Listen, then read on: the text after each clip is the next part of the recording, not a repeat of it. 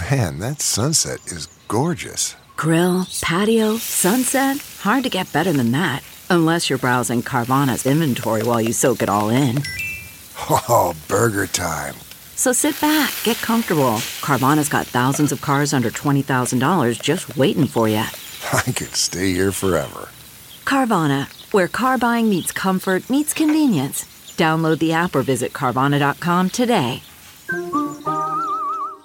Good morning. I'm Ty Hawkins at Fox 2 with your St. Louis news, driven by Bomarito Automotive Group. The first $30 million of St. Louis City's share of the Rams settlement money could be used to help fund the expansion of the America Center downtown. $210 million was originally budgeted for the project, with St. Louis City and County each kicking in $105 million. Funding and bidding delays along with supply chain issues pushed the project well over $210 million. There is enough money to finish the new facade and the 92,000 square feet exhibit space. A groundbreaking ceremony to renew the old courthouse is happening today at 10. The renovations are part of a $38 million City Arch River project. A new mural is going up at Anheuser-Busch to honor the world-famous Clydesdale's 90th anniversary. Renovations start today on the brewery building overlooking I-55. Crews will start removing the old mural and replace it with a new one by St. Louis artist Phil Jarvis. The new mural will show the well-known 8-horse hitch and the red Budweiser wagon with a refreshed look. From the Fox 2 Weather Department, big impacts from a small icy storm. Expect glaze on the roadways this morning.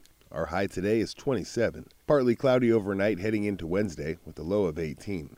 Then a slow warm-up overnight the next 3 days with a high of 27 today, 36 on Wednesday, and 45 on Thursday.